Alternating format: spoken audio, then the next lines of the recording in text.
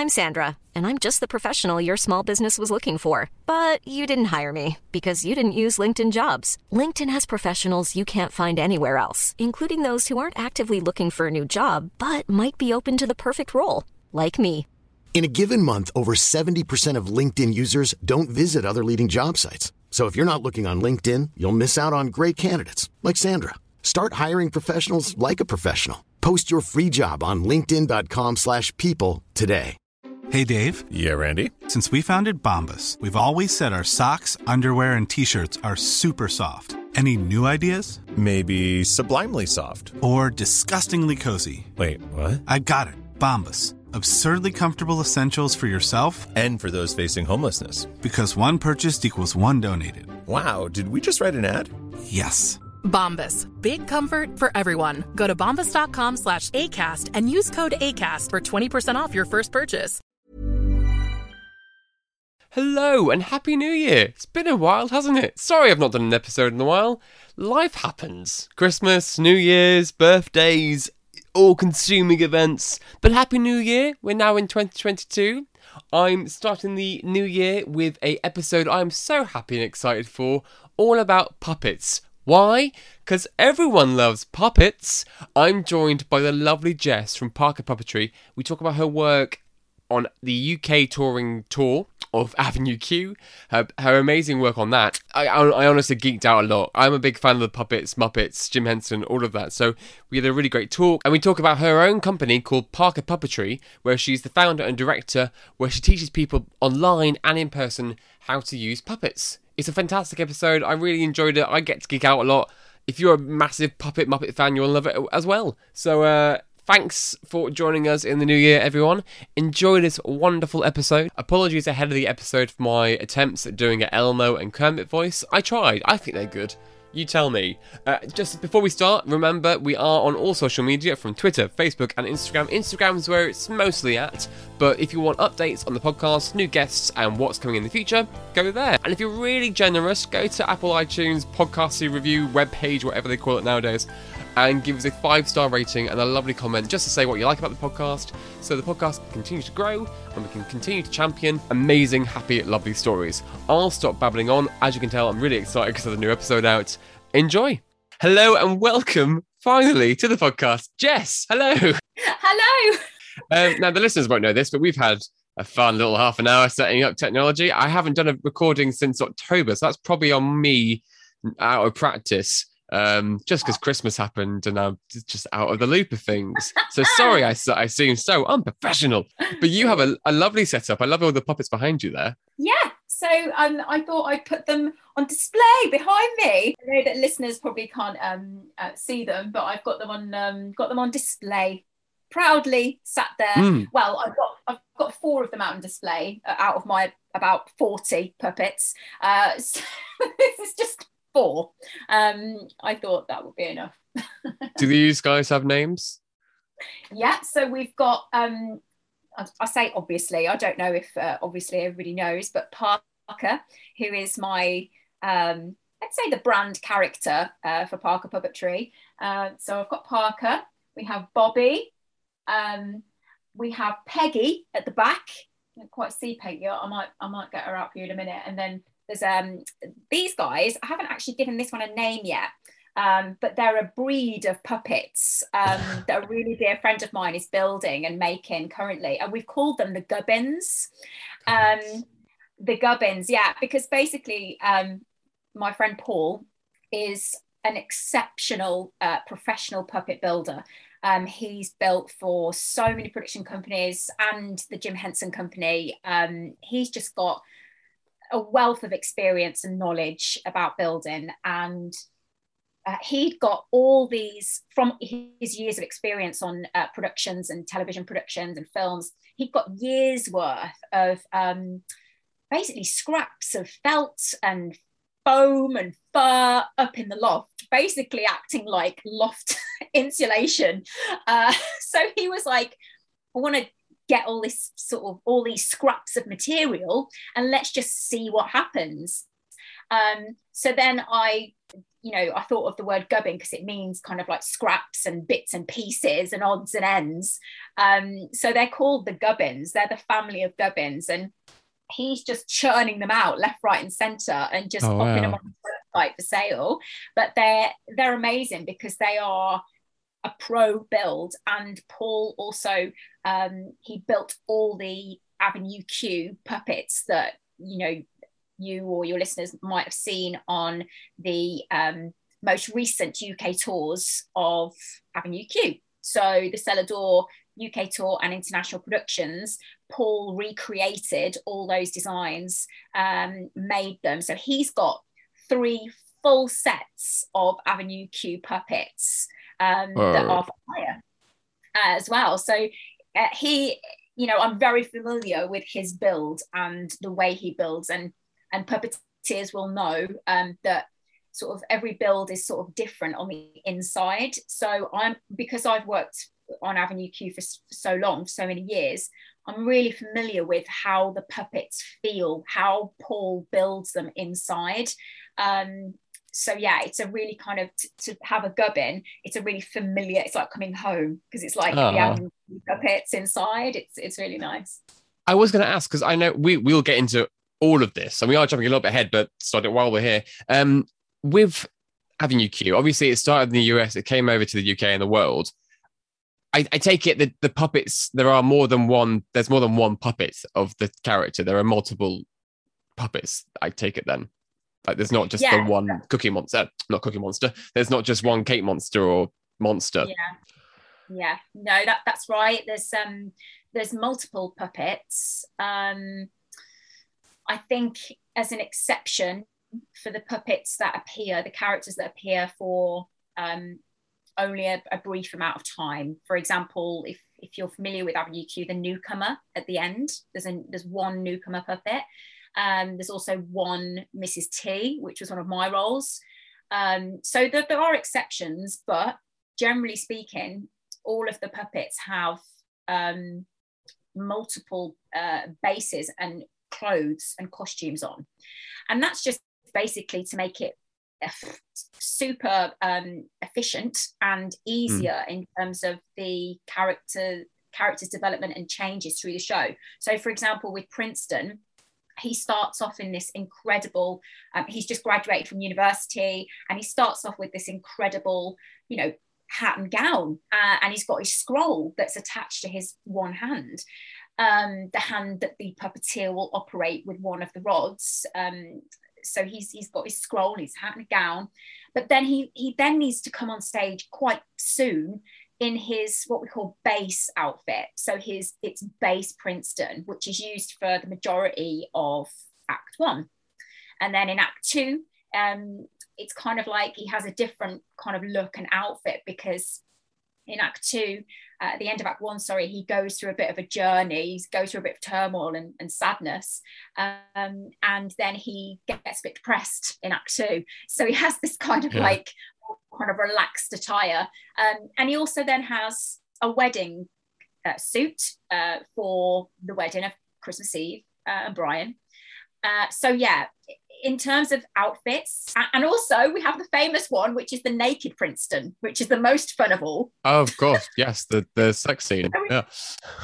We have naked Princeton and a naked version of Kate, and they are generally made with longer arms to make them floppy. So the arms can flop over the bed very easily because they've got longer arms. So they're also built a little bit different. And then Trekkie, you'll kind of, if you're familiar with the show, Trekkie Monster, it's how we're able to get from window in one house to the window in the next house very quickly. And that happens in The Internet is for Porn, because you've got one, he appears in one window for porn, comes down, and then Kate's kind of like, what? And then he appears in the next window across in another like building. So that's how we're able to perform multiple Trekkies at the same time. Well, not the same time, but like a split hair second. Yeah. So it's kind of a comedic effect for the audience to see one Trekkie down and then another Trekkie, and that's what's funny about that soon as well, making them appear like quite close together. So yeah, there are multiple puppets. I think the full set is about, I think it's 33 puppets in total. Yeah, so, and they all get transported. We call them the puppet hotels. They're boxes, really. They get packed away and transported and really well looked after. This stage management become our puppet wranglers, what we call in the puppetry industry. A wrangler is someone who looks after the puppet, you know, checks the hair, makes sure their fur is okay, give them a little brush now and again. So the stage management team will become our puppet wranglers for the production. Nice. I when I was younger, I worked very briefly on the CBeebies show Justin's House, where they have the puppet Little Monster. And I remember them being very, very particular about how Little Monster was cared for. It wasn't my job to do. So I would have been too scared to touch it in case anything went wrong with it. But I remember them being the combing and the looking aftering and even just treating it like it was a real cast star. But it was just, but I love Little Monster as well. I thought she was beautiful. And I was like, I love this. I loved working on it as well, which was a great thing. Yeah. But back to you. Let's introduce you properly to the podcast. Who are these two people? Jess, and I'm going to do my best to introduce you in the best way. So if I mess up anything, do let me know. You are Jess Parker. You are the founder and director of Parker Puppetry. You are a trained professional performer. You are the resident director for Jersey Boys 6, 20th Century Boy, Wizard of Oz, and are the associate director of the UK touring tour show of Avenue Q. That was a lot to say. Did I get any of that right or wrong? That's great. Apart from the fact that I'm now Parker Hewitt because I just got married in the summer. Congratulations. Yeah, thank you. So it's a bit weird getting used to that. And I keep slipping myself. I keep writing Parker and then just being done with it. But yeah. So yeah, apart from that, it was all great. It was all grand. Oh. Yeah. So are you going to change? You're not going to change the name of the company, I take it, though, even though you're wedding now. It's still going to be Parker. No. Still Parker Puppetry, yeah. Still Parker. I honestly, I know I mentioned this briefly before, but I honestly can't tell you how excited I am to be doing a puppet episode. I genuinely love all things Muppets and puppets, and I saw the play, The Ocean at the End of the Lake the other night, and they have a massive monster type puppetry, and it was incredible. It was beautiful, and I even as a kid, I watched all the. I think my first Muppet film was probably Muppets Take Manhattan, and then obviously. Muppets Christmas Carol, and I remember my 15th birthday getting a VHS Muppet Treasure Island, which was, I'm old enough to have a VHS, but that was on loop all the time. And this morning I was so excited to record with you. I had the Avenue Q soundtrack on, and my poor neighbours, bless them, if they liked it or not. But before we even get into everything else, we obviously start the podcast with a happy moment where we start and our guest shares either a story, a fact, memory about anything that's happy. It doesn't even have to be puppet related. It can be literally anything. What would you like to share to get the ball rolling into happiness? I think something that makes me really happy is my students and my student successes and coming with puppetry, because a lot of people come to me and have never picked up a puppet, or they have and they have no idea how to use it properly. And we will definitely talk about this, but it's really important to me to bring puppetry, especially in the UK, and to make it as inclusive and accessible for everyone globally, especially in the UK as well. To bring it to people to be accessible to learn, and anyone can learn it. It's not necessarily, I want to be a professional puppeteer, I'm going to come to you for lessons. It's more, an average regular person who would like to learn how to use a puppet properly. And my happy story that I thought I'd share with you is of a student of mine. His name's Tom Jarvis, and he started... Hi Tom. Yeah, I have to tell him. But Tom started taking my course right when I first started it, right way back in the first lockdown, and he loves puppets. He loves puppetry, loves the Muppets, and he had a couple of puppets of his own. and he came to me and you know, wanted to take some classes. And I was approached by his sister, first of all, because they'd watched a live that I'd done, a live webinar, and his sister contacted me and said, you know, do you offer private tuition? Or will he be okay in a group scenario, your group classes, because Tom's got Down syndrome. So I said, yeah, I'm happy to meet him. Let's do a one-on-one. So met Tom, fell in love with him straight away, and his energy for puppetry and his puppets. And then from there, he's been in all my group sessions. He does all my puppet lip sync battles with his puppets. He's got multiple puppets over the years that have joined him and his family of puppets. And he struggled with some things when we started. He struggled with lip sync because of the timing. So it's kind of like he heard the words, but in the hand, it was just slightly behind, and the focus as well with the hand. So there were things that he struggled with, but my God, he has practiced and worked and refined his puppetry. And honestly, it just makes me so proud now to watch him and watch his performances when we do our lip sync performances. He's becoming a great puppeteer, not just somebody that has learned how to, but he's becoming a great puppeteer. And that for me, it fills my heart with joy that someone has come on that journey for so long and put so much effort and energy. And he just brings a smile to my face every time we see each other in class, and just all he's accomplished. And it proved to me that puppetry is for everyone. It's not just for, you know, I'm going to become a puppeteer. It's for anybody who wants to learn. And Tom's a great example of that. He's kind of like my poster boy in terms of how far he's come with his puppetry and his journey. So that makes me incredibly happy. Oh, lovely. That's a lovely moment to get this podcast started. Well, Tom, if you're listening, hello. I hope to one day maybe watch lip sync battles. Speaking of the lip sync battles, is it RuPaul style? Is it a song? Is it a monologue? How's that work? I'd love to know. I love that you've got that, because a lot of hello. A lot of my avenues, I've named them after songs or after something. So, for example, the Rod class, Avenue E, is You Can't Touch This. MC Hammer, can't touch this. I try and like put a little bit of my stuff into my classes and what they're called. And the lip sync battle was definitely a nod to Drag Race, because I love a drag race, love RuPaul, and I love a lip sync. And I thought, what more to make sense than actually puppets doing a lip sync battle? Because that's what they do a lot of the time. You know, sometimes obviously we do live vocals, but sometimes we can sync along.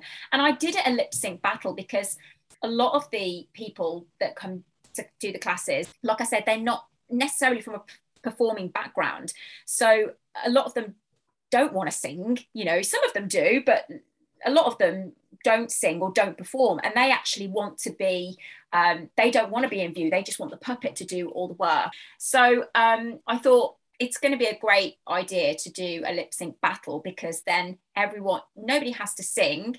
I send them their songs in advance. Sometimes I send 2 of the same song, so they don't know what anybody else has got. They don't know what anybody else is going to be delivering. So they turn up on the night and we do a bit of a mega mix refresh in the class, and then we get onto the performances, and they go to the little backstage areas on Zoom. So I create a backstage environment with Zoom rooms. I go around them individually, just checking their volume, checking they're okay. And they put so much effort into it. I'm talking green screen, I'm talking props, I'm talking like they've got their other halves to chip in with a little puppet in the background, and using different things. They really go to town with it.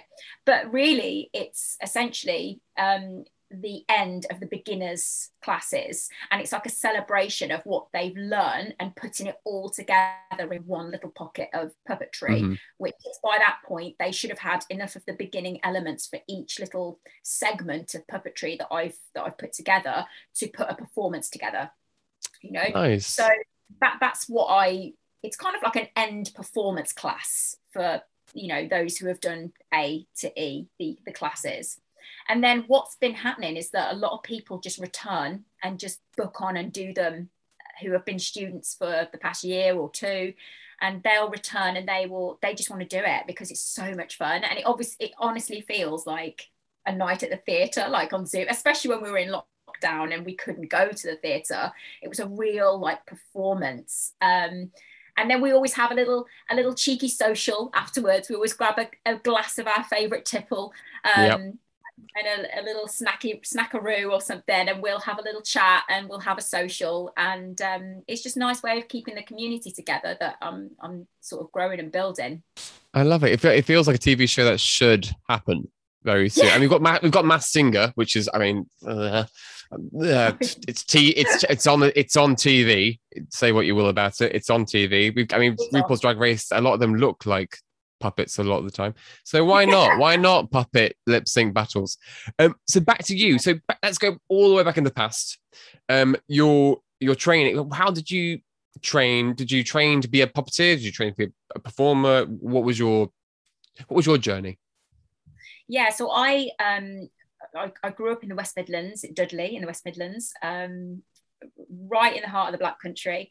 I always knew that I wanted to be on stage. That was my goal.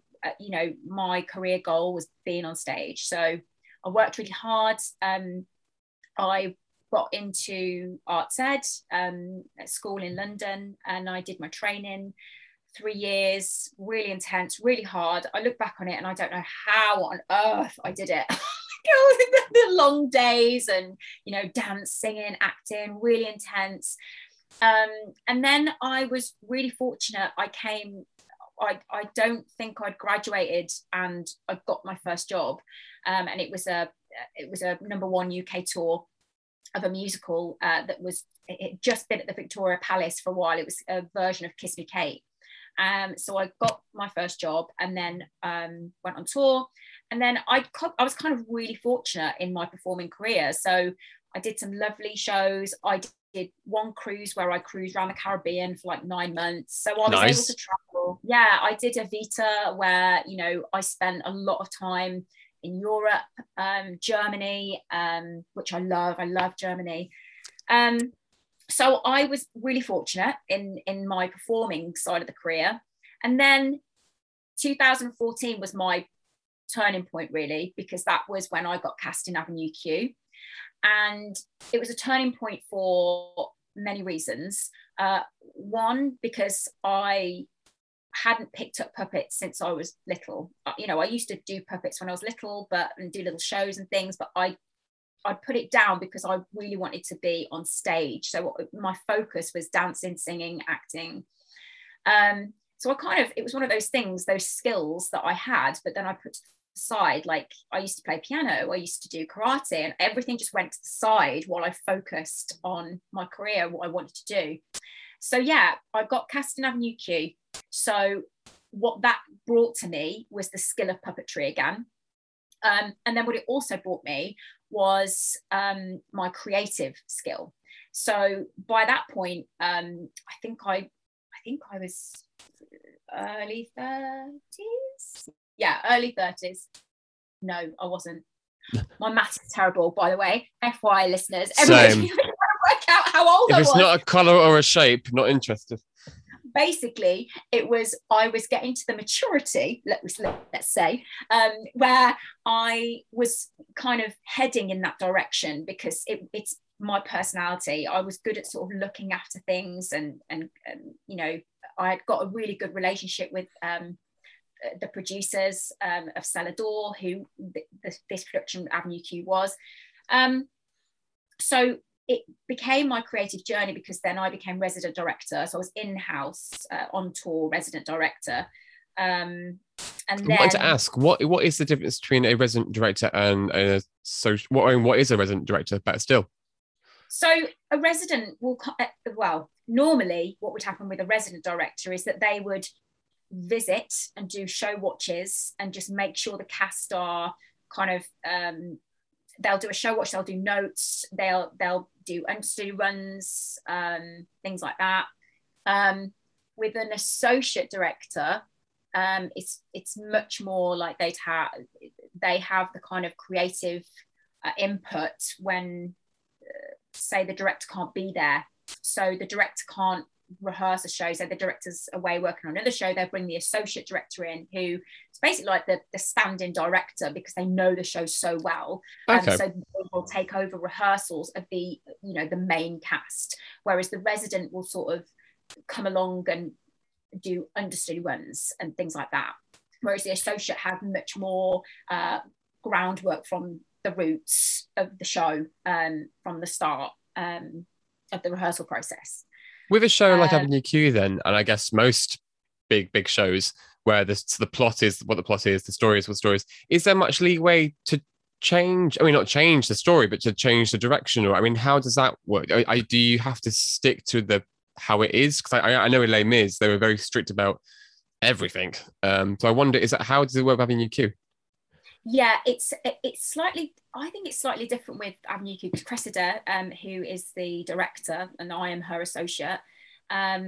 She was very much of the, well, she is, this is how she is as a director anyway. She's amazing to work with because she gives the actor that creative input themselves. So if they don't feel, because when you rehearse shows that have been out for a long time, it's very easy to be like, right, stand on that spot, go to that spot, you're happy here, you're sad here. I mean, that's very, very simplified, but what Cress would sort of say, this is the feel, this is where we're going, this is, if there was any steps, these are the steps. But then in terms of the scenes and the core of the character, she would let the actor, make a choice and make their own choice.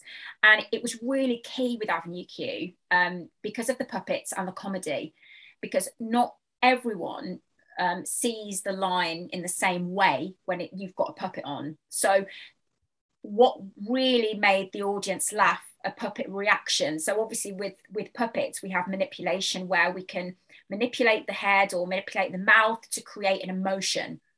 So listeners, I know you can't see this, but even as she talks, she has her hand up like she's got the puppet on. It's amazing just to watch. It's quite entertaining. I wish this was a visual product. It's more like, it's my ghost hand. It always just creeps up. my skeleton puppet just always like creeps up. But yeah, so the manipulation of a certain line. So, for example, in Mixtape, so if one of the actresses that played Kate chose to do a little and it really worked as a reaction, another actress might take a line and go, oh, and do a head roll or something as a reaction. And so that's why we give them the creative leeway, and they will discover things with their puppetry that's slightly different to if you were just going through the motions as yourself as an actor. You find different ways to manipulate that puppet that work for you. So yeah, there is definite changes, I think, but not major changes, just knowing that you can add your own little something, your own little spice to a character that doesn't need to be, no, actually, we know that this works. If you roll the head this way and you open the mouth, then the audience is going to love it, because we know the audience is going to laugh because that's what happened before. But sure. Actually, we let them find their own way by getting the show open, and then they can see what works and doesn't work with their manipulation by the audience's reaction. Nice. So when you walked into the Avenue Q, then was there much of I imagine you weren't just thrown on stage straight away. Was there a workshoppy training process? Because I imagine you hadn't done puppetry for a few years. So was there a training I'm doing the hand thing now. Was there a training process as to how to use the puppets and how to get used to them and how to act with them? Yeah. Also, was it weird? Like, because obviously you're in the show Avenue Q. Obviously, the puppet is more in front of you, and they're the focus, the actor. I watch it. And I remember thinking, God, I don't remember actually seeing any humans. But obviously, there are humans on stage. But it's just but your focus is so heavily on the puppet. Yeah, it's really bizarre actually as an audience, because I remember seeing Avenue Q when it was in the West End, and this is before the version that I did and my production of it, or the Cellar Door production. I remember seeing it and going, I'm not going to get this. This is, I can't, who am I looking at? And it's confusing. But it's up to this is what I always say to puppeteers now. It's up to you to know where the line is in theatrical puppetry, to fill in the gaps enough with your expression. So you're filling in the gaps for what the puppet can't physically do to show the correct emotion, and not to do too much that it's distracting from the puppet. Your job is to make that puppet come to life as much as possible, so that the audience 100% believes that character is a living, breathing character. And, you know, if you're doing that correctly, then the audience's focus will shift and go to the puppet, and that's where it will stay. So it's really up to the puppeteer. It's really up to them to really be exceptional puppeteers and learn really, really quickly. So yeah, my when I first auditioned for Avenue Q, it was quite intense actually. We did a quick 1, 2, 3, 4, 5, 6, 7, 8, 9, 10 sync in the mirror with Nigel Plaskett, who is the puppet director for Avenue Q, and he has been my mentor. So Nigel taught all the casts of Avenue Q with the puppets and how to puppeteer. He's incredible, and he's the loveliest guy, dear friend, and I'll be forever grateful for him to be my mentor and to teach me everything that he knows. So Nigel would do a quick, you know, here's how to hold your hand, here's how to sync, just drop by the thumb, and just 1, 2, 3, 4, 5, 6, 7, 8, 9, 10. And from that, he would be like, he would know. And it's really clear, because you can tell straight away if somebody's a natural puppeteer and those who aren't. So we would do a little filtering process straight away before they even come in the room. And that's what happened to me. And then when I went into the room for my audition, it was like meeting celebrities, because the puppets were just lined up. And I was like, oh my God, there's Kate Monster. And it was like meeting celebrities. I just couldn't believe it. And my recall, I had to sing Fine Line. And I went in there expecting to sing Fine Line. But then Nigel just came at me with Kate and was like, yeah, put her on and let's do it with her. I was like, oh my God, I've only just learned how to count to 10. How am I supposed to sing an entire song with her? And I remember them filming it at the same time. And as I finished, I remember saying, well, God knows what just happened there. So I hope you all have a good laugh with that. I was like, I literally don't know what my hand just did. It just went. I don't know. It was probably terrible. I don't know. I mean, I got the job, so it couldn't have been that. Do you have terrible. that recording? I don't know, actually. I don't know. It's probably find it hidden somewhere in some box somewhere. I should ask.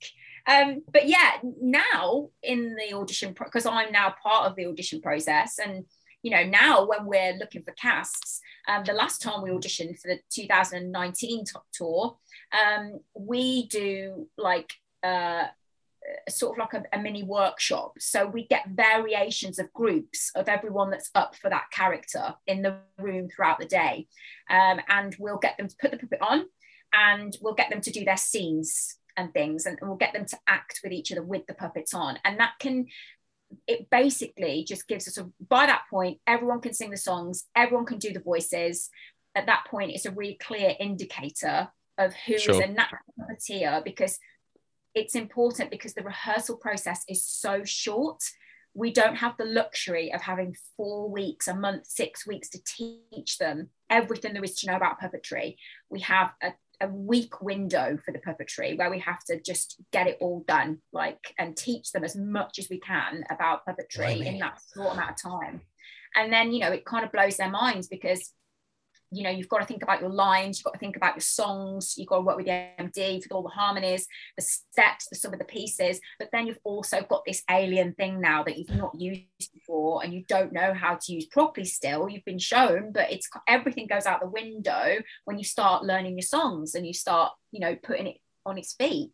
So it's really tricky. I always say it literally feels like playing about 5, you know, those big music men with all those instruments attached to their body, like boom, boom, boom, and they're playing all these instruments at the same time. Literally is like that. It's like playing several instruments at the same time. It's really really tough.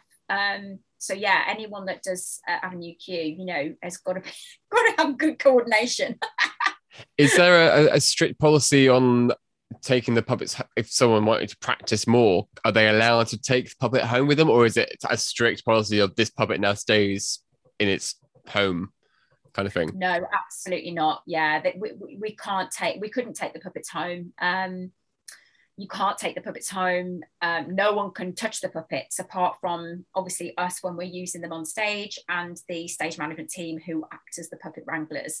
So yeah, no one else was allowed to touch them. Even people that came backstage, no one really can touch the puppets. So yeah, definitely not taking them home. I guess when you look at them, they look like toys, and you look at like Sesame Street where you like the little kids hug Kermit the Frog or hug Elmo. It's like and they're furry as well, so you want to like maybe like stroke them. That sounds strange when you say it out loud, but I can see the appeal as to wanting to love them, because I guess you forget they're puppets a lot of the time, and you think they're real essences and people. It's fascinating because it's one of the first things people want to do. They you can see their hand coming out in slow motion, and you kind of go, no, the face of the puppet, and he's like, ah! It's one of the first things. People's instinct is to touch them. And with the Avenue Q ones, it was just absolutely strictly no touch policy, because they had to sustain a long tour. So, you know, if anybody had dirty hands or grubby hands, or if anybody touched an eye and they pulled it or anything and it fell off, like, it's just too much maintenance that was going on already, thrown in the mix, people touching them and manhandling them in the wrong way. We just couldn't risk it. So it was basically a no touch policy. You know, some of my puppets, you know, I do have them touching people, and sometimes I'll give someone a hug, and you know, I will be in character at that point, so that they won't feel like they want to touch the face, because it's a person, it's a character, so they don't feel like, oh, I'm going to go for the face. So they'll much more go for the hands. So do a lot of hand shaking with the live puppets. I do a lot of hugging, and you know, and sometimes they'll want to children and some of my send groups will want to kiss, so they'll want a little kiss on the cheek or something like that. So, and it's tactile, and it's important to give them that as well at that point. So when you were performing in it, which puppets did you play then? So I was Mrs. T, I was Bad Idea Bear, I was Second Arm to Nicky Trekkie, and I was Cover Kate Lucy. So I think I've seen it twice. I've definitely seen it at Manchester. I think I've seen it before then. I may have seen it twice, or definitely once, but maybe twice. I love the Bad Idea Bears. I think their humour is mine to a T. They are so dark but cheery, which is my cup of tea to a. I remember just laughing so hard at those evil, so funny bears. You should kill yourself. It's just like stuff like that is just like, what? You can't say that, but you said it. But I guess that's the whole Avenue Q to a T, isn't it? It is, yeah. And they're the perfect theory of the angel and the devil on your shoulders, kind of telling you to do something, telling you not to do something, telling you why. You know, it's so funny, and it's so funny. The writing is brilliant, but the sort of thoughts that you have, those kind of just one more drink, yeah, I go right. And it's like that voice that you have in your head that you know you shouldn't, but it's telling you to. And that's where they nailed the Bad Idea Bears, because it's just genius. And putting it in the cutest looking little fluffy Care Bear-esque kind of characters is even more funny. And doing this kind of, you know, really, we had to be careful with the voice, because if it became too tinny, then it sounds menacing, rather than we had to keep it really cute, like really soft and really cute. Sometimes it was, when we got into the swing of things, and you know, you can hear the audience reaction, you know, sometimes you feel your voice change a little bit, but it's really important to keep this kind of softness to the voice, because that's what's funny. That's what's really funny about it. They're super cute, and what they're saying doesn't make sense with what they look like. So, and that's the gag. Oh, I love them. If you could have played any of the other characters, did anyone stand out to you? Oh, you know what? I mean, apart from the obvious, like Kate, Lucy, which I did, and I did play quite a lot. So that I can't really say that, because I did play them. But the other one would be Rod. I love Rod. I love Rod.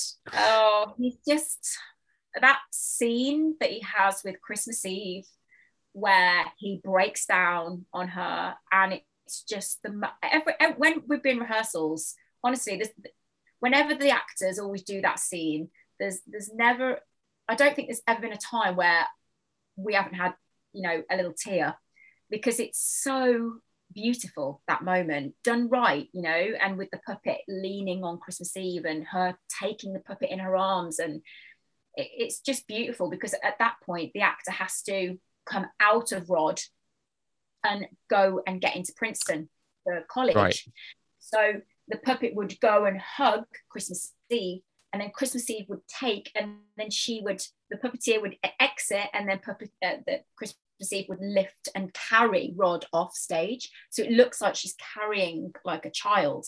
Yeah. So it's a really beautiful moment. And then he has some crazy moments, like my girlfriend who lives in Canada, just insane.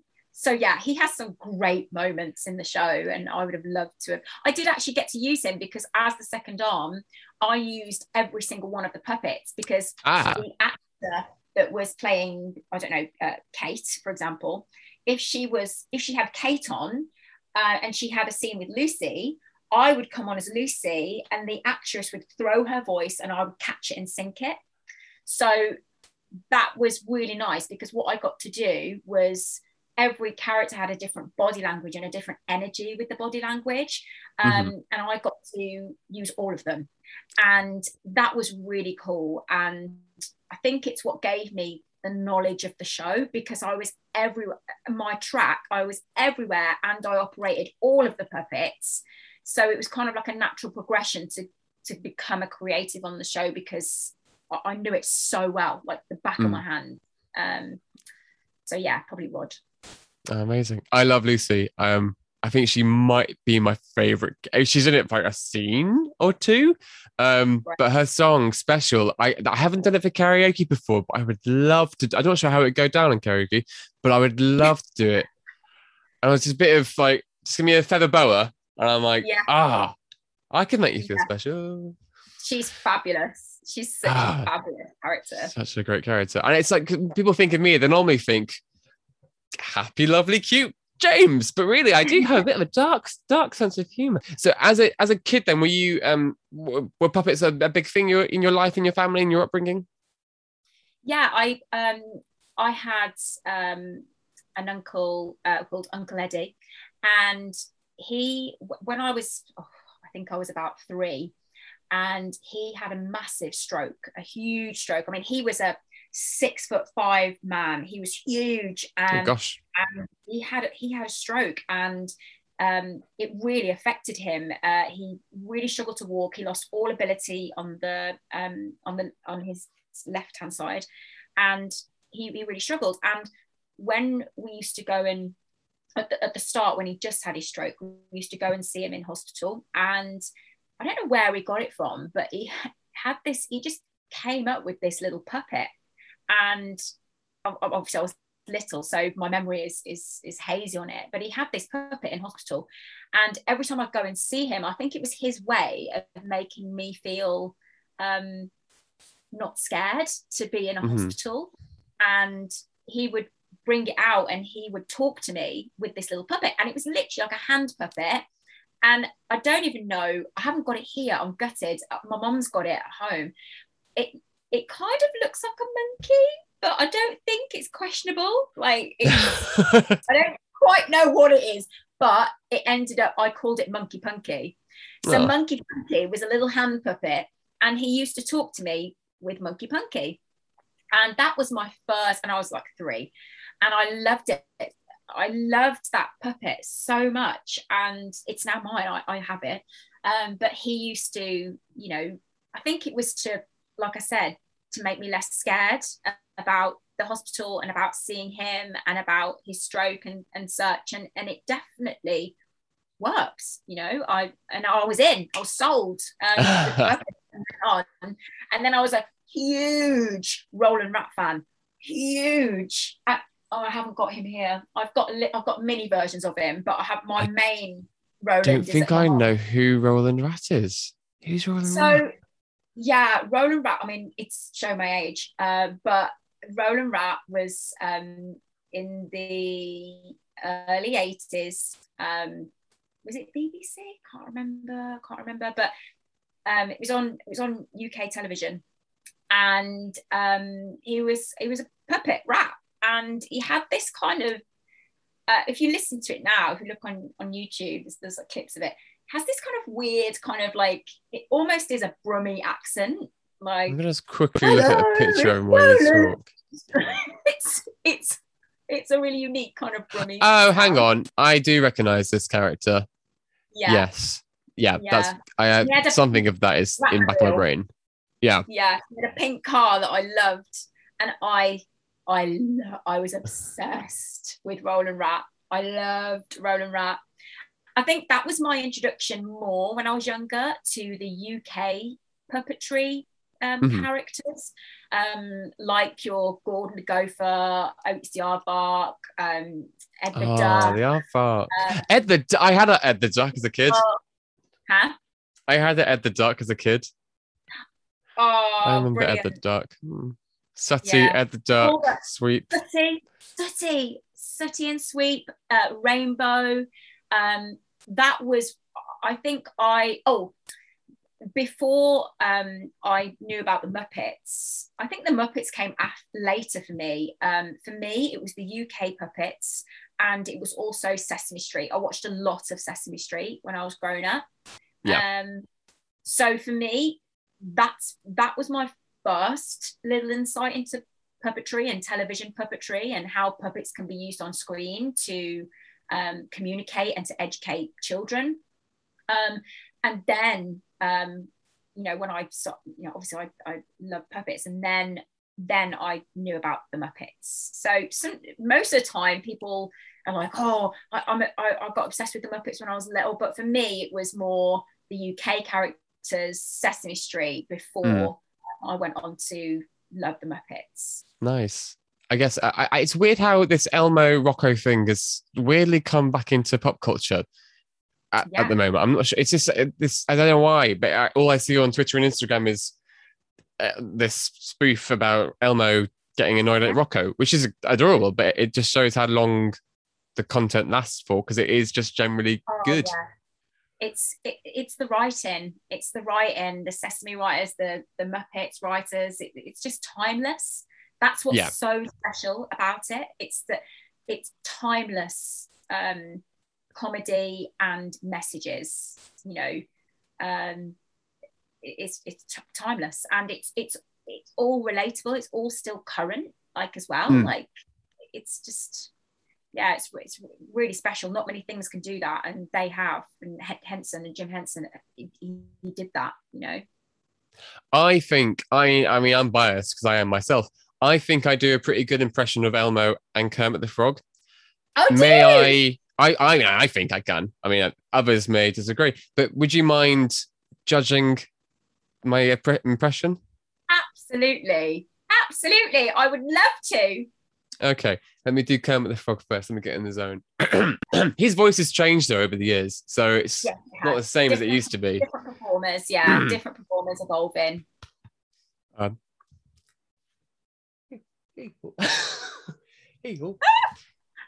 Hey ho, it's Kermit the Frog here. The champions of Happy with Jess. Yay! It's kind of there, kind of not there. That's great. That's so good. Me.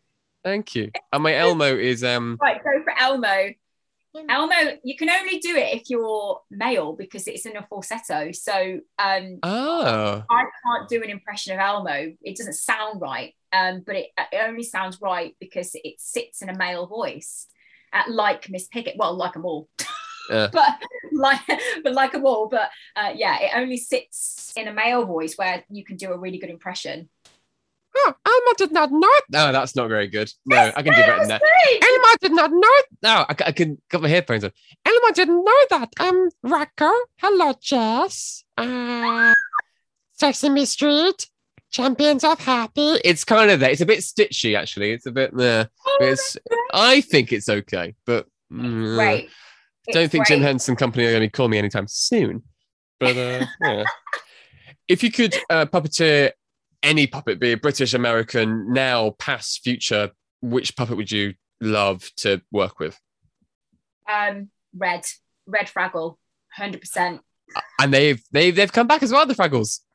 On Apple TV. Yeah. Yes. Actually, it's my birthday in 2 days and it's out on the 21st of January. Happy birthday for then.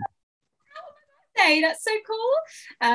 So yeah, Red Fraggle for sure. She is just fearless. She has a voice that I can do for a start. But she's fearless. She's got this great energy to represent a girl, one of the girl Fraggles. She's got this great energy, and I think she's absolutely fantastic. So probably Red, and the other, if I had another one, it would be Abby Cadabby. I love Abby Cadabby. Who is Abby Cadabby? Abby Cadabby is on Sesame Street. It's okay. It's not a Muppet character. It obviously is a Muppet. She is a Muppet, but it's a Sesame Street character. And she is a little pink fairy. No, I have seen her. Yes. No, I do know her. A little wand, and she is puppeteered by Leslie Carrera Rudolph, who is fantastic because she comes from a performing sort of musical background as well, and she's just beautiful. It's a beautiful character and a beautiful energy, different to Red completely, but yeah, I think between Red and Abby, I would love to. Can we hear your Red impression? You know what? It's kind of. Is that throwing you on the spot? It's kind of. Actually, it's not. I'd say it's not too. Actually, you know what? Parker who is my staple. She is a combination of Red and Abby. So yeah, I was about to say, it's kind of similar to Parker's voice, but it's not. She's more.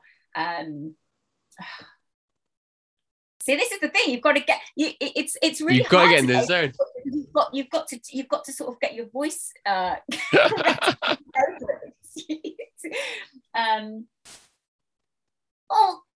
hey everybody! I'm Red. That's really good.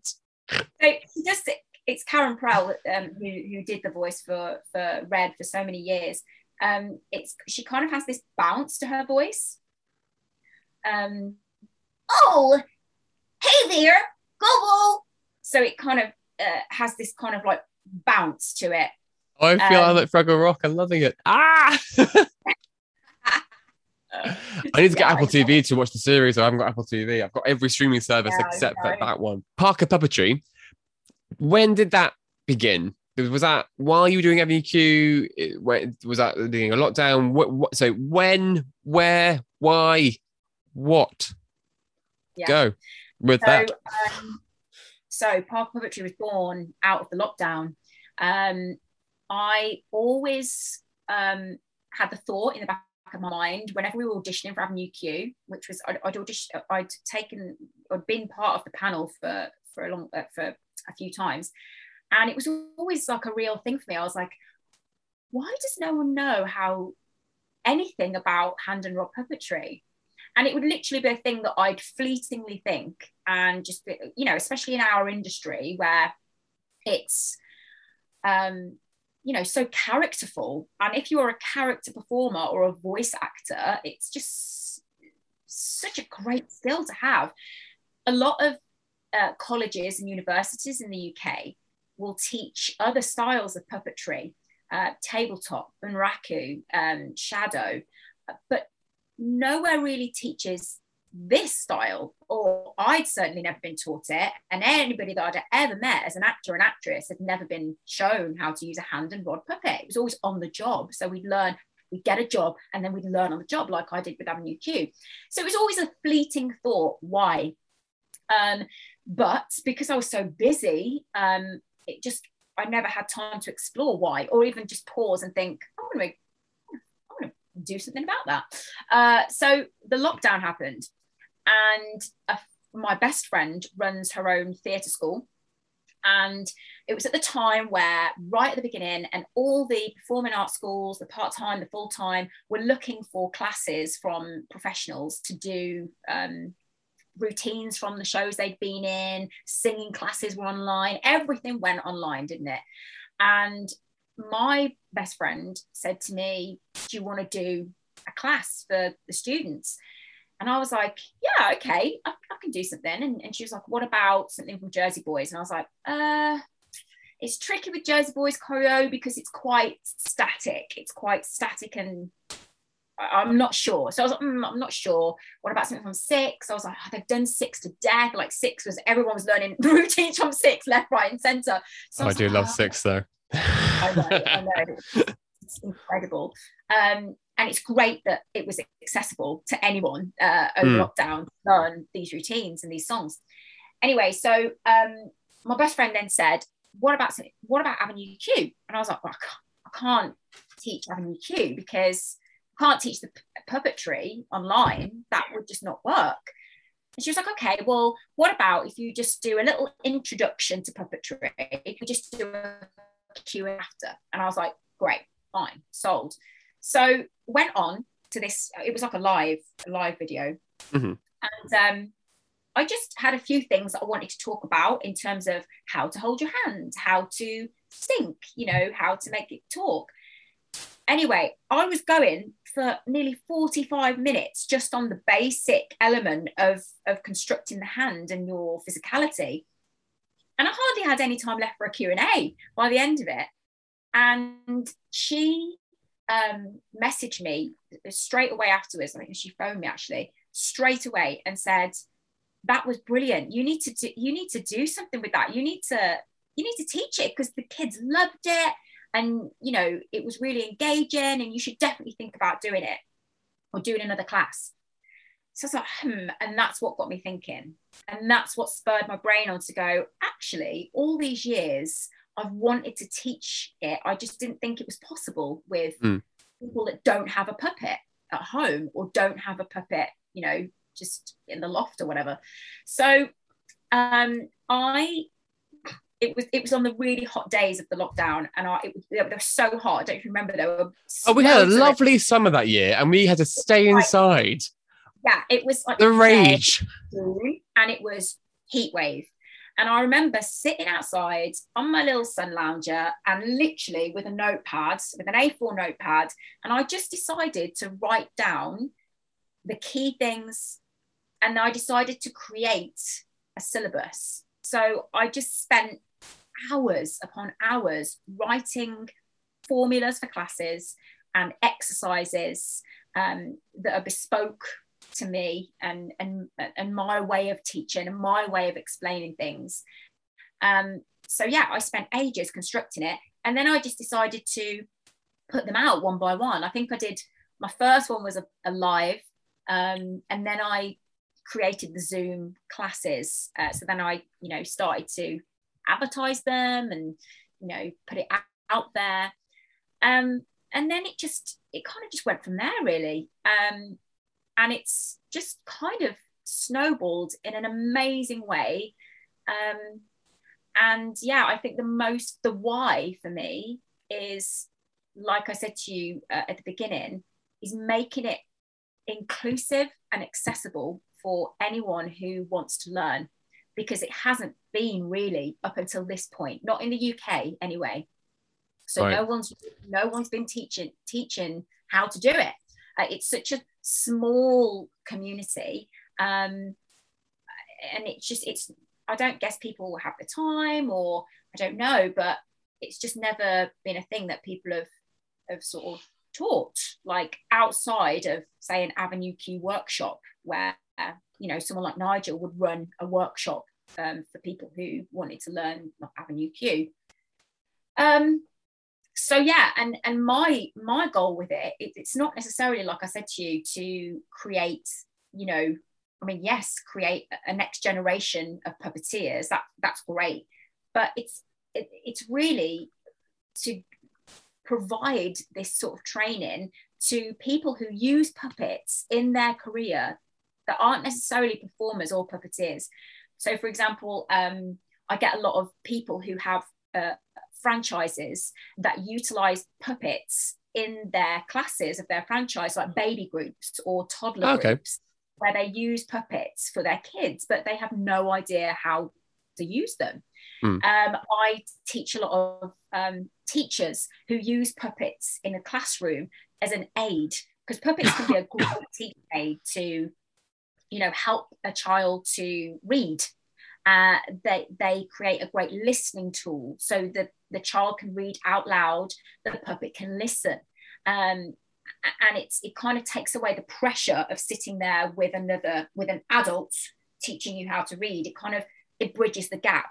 So I work with a lot of teachers who want to use it in their classroom. I also work with, I've had therapists that use puppetry and puppet play therapy, where they will use puppets in their sessions to help children communicate. So it's a broad scale of person that I'm teaching. It's not just, I want to teach everyone in the world how to puppeteer. It's just that I want to teach them how to use their puppet if they use one, and it's not just about, we have this term in the puppeteering world called shaking the dolly, where it's just like, that's what it's called. It sounds really weird, but it's shaking the dolly, like you're just picking up a doll and just making it come to life by ragging it around and just making its mouth open and close, but it's so much more than that. And when you have a little bit of knowledge about it, it actually makes people so much more passionate about it. And that's what I want to encourage as well, this passion for hand and rod puppetry, because we don't want any art in the performing arts world or arts world to die out with a generation. We want more people coming through and up, and keeping the craft alive, really. Amazing. So let's say I'm a newcomer joining a class. How do I take part if I don't have a puppet at home? What do I do? Yeah, so what I usually say is that Avenue A and Avenue B, because all the classes are called avenues, because that was my little hat tip to Avenue Q and my journey with Avenue Q. So each class is an avenue, and it starts at Avenue A, and Avenue A is beginning, absolute bare bone beginning steps, and Avenue B is Master of the Sync, so it's all about syncing. And I sort of say for those two classes, you don't really need a puppet. I work a lot with the skeleton, what we call the puppet skeleton, which is your hand essentially, and how to hold it and how to work it. So you don't actually need a puppet, but what I do ask for is just, if you haven't got one at home, like a sock, like a loose, like a bed sock or something that's quite large, so you can tuck it in and you can sync with just the feeling of something on your hand for the final exercises. So I say that for Avenue A and B. And then if you don't want to go any further with the classes, then that's kind of a good point, because people have been like, okay, I've got the basics, I've got the very, very basics. But then if they want to progress into learning about manipulation, about expression, about how to use rods, if they want to take it to that next level, then I generally find, I mean, 99% of the time, people have always then invested in a puppet, whether Nice. that be a £20 puppet that they bought on eBay for a really good deal, or invest in something more constructed with rods and things. So I generally find that by that point, 99% of the time, everyone's kind of hooked by that point. So they want to do the next classes with a puppet. Nice. So yeah, that's kind of the thing for a newcomer. Really, you don't really need a puppet to start with, just your bare hand and a sock. Clean, preferably. Yes, preferably clean. So I'm not of the puppeteering world, but I imagine as it is such a niche skill set, and just hearing from you, it sounds like it isn't taught very much within the UK. Is it a very hard industry to get into then? Like if you're a puppeteer, like to actually get into the job? Yeah, I mean, in terms of screen puppetry, then I'd say yes, it's incredibly hard in the UK, because I always say that like work generates work, and another goal of mine is to create more concepts and more work with producers on a new puppet show, whether that be for theatre or TV, because I think it's really important to keep, like I say, keep puppetry alive by providing more work for the puppeteers. And, you know, there's not enough theatre puppetry in this style anyway, in the UK. In the US, a lot more things are going on in the US with hand and rod puppets and new theatre productions and such. There's a great production in the US.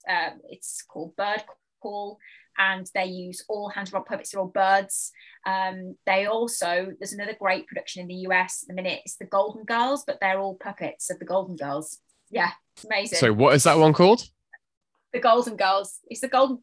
If you look at the Golden Girls as the musical, and they're all puppets. I have a lot of friends who will be very interested to know that. Who will be very excited. Ben, I'm talking about you. I know you'll be very happy to hear that. It's so great, and it's such a shame that we don't do more of it in the UK, because I think UK audiences, I know because of Avenue Q, they would so invest in more puppet shows like theatre style. But yes, in answer to your question, because there's not a lot of screen puppetry in the UK in terms of film and productions and characters, there's generally not that much work out there with the hand and rod puppetry, that is. And it is a very kind of small pocket of performer. Whereas, you know, if you're in theatre, I think it's such a great skill to have, because, you know, there's this type of puppetry, even though it's, you know, I'm saying there's not a lot of this style of puppetry in theatre, in theatre productions, there is actually variations. So Shrek has hand and rod puppetry because of the gingerbread man. There was the Little Miss tour, the Little Mr. Little Miss tour. There was the Madagascar tour that was using all the penguins and things. Now Frozen, Olaf works on a kind of, it is a mechanism style hybrid type of puppet, but it's got a hand element and there's rods there to operate. So there are so many productions that use it, not necessarily Muppet style, but do use a hand and a rod to operate a puppet in a theatre production. So in that respect, if you do learn how to puppeteer and you then have it on your CV, it's brilliant. I mean, gosh, sure. we would have killed to have people come in the door for Avenue Q with it on their CV, because honestly, no one had it on their CV. Anybody that was walking in wouldn't have it on their CV, and anyone that did, it was like, right, oh my god, we found the golden. Because it was just so exciting that someone had got any style of puppetry on their CV.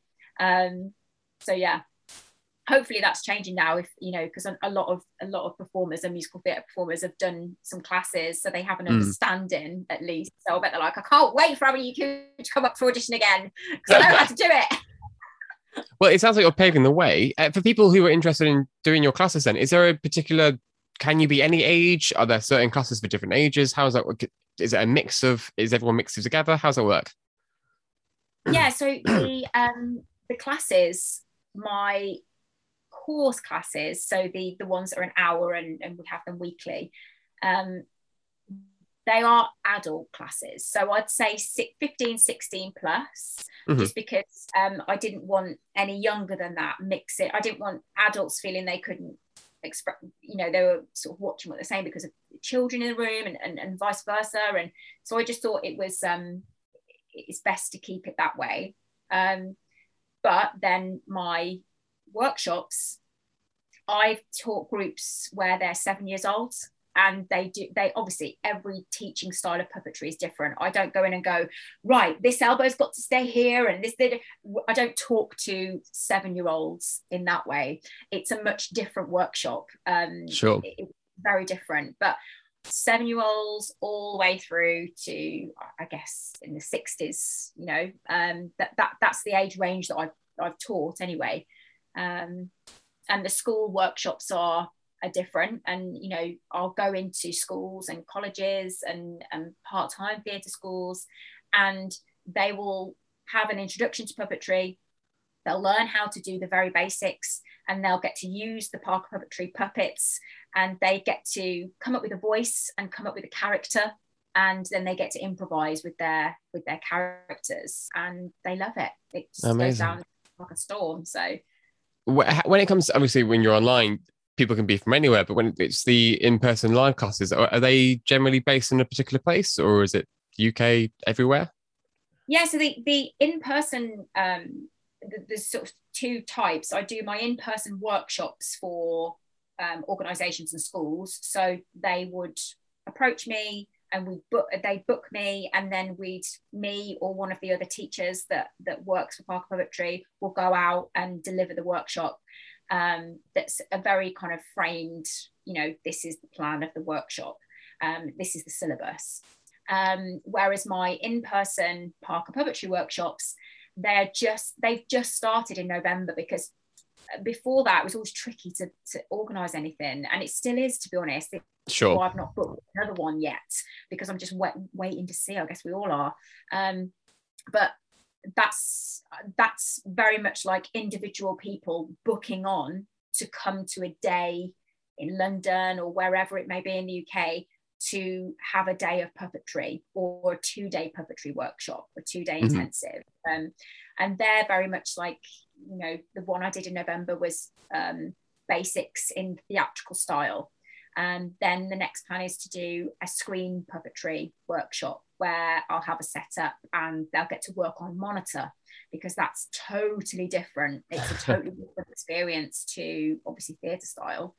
And it's a lot harder, because you're working on a monitor that's on a straight scan, which basically means when you lift your puppet up and you feel you're going to go right on the monitor, goes left. So it's not like what we have the luxury of on our phones, where it's a mirror image.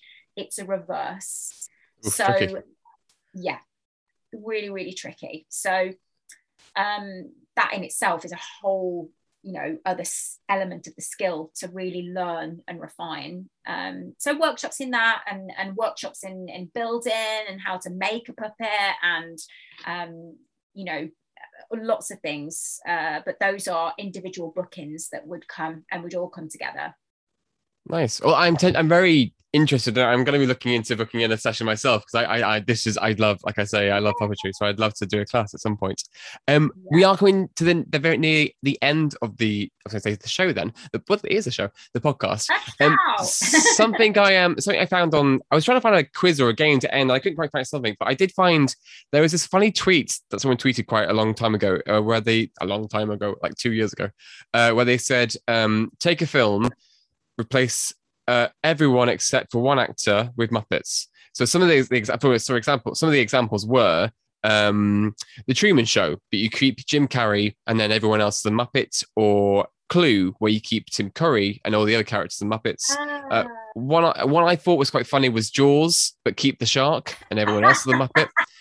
And I thought about Scream and keeping Sydney as the only human. I was wondering if you could direct a film where you replace everyone except for one character as Muppets or puppets. What would you do? I was really putting you on the spot as well. I had to really think about mine. I want to say what about a really random? I'm going to say like a horror film. So something like I don't know, Nightmare on Elm Street, where Freddy Krueger is the main character and everyone else is puppets. I think something like that would work. I think that would work. Yeah. And quite a lot of interesting blood and stuffing. Yeah, yeah, exactly. Which I think would work on a comedy point. So maybe it'd take away the horror and add a little bit of dark comedy in there. I can see that. Yeah, I can see that. Yeah, well, like I say, we have come to the end of the podcast. Thank you so much for joining me on the Champions of Happy. It's been an absolute delight. I'm looking forward to looking at what courses I can join in the future with my skeleton hand. And I might have to find a sock or a puppet or something to join in. But thank you again. And so before we go, could you share your socials so people can find you? Yeah, so it's the same on all of them. So it's at Parker Puppetry, TikTok, Facebook, Instagram.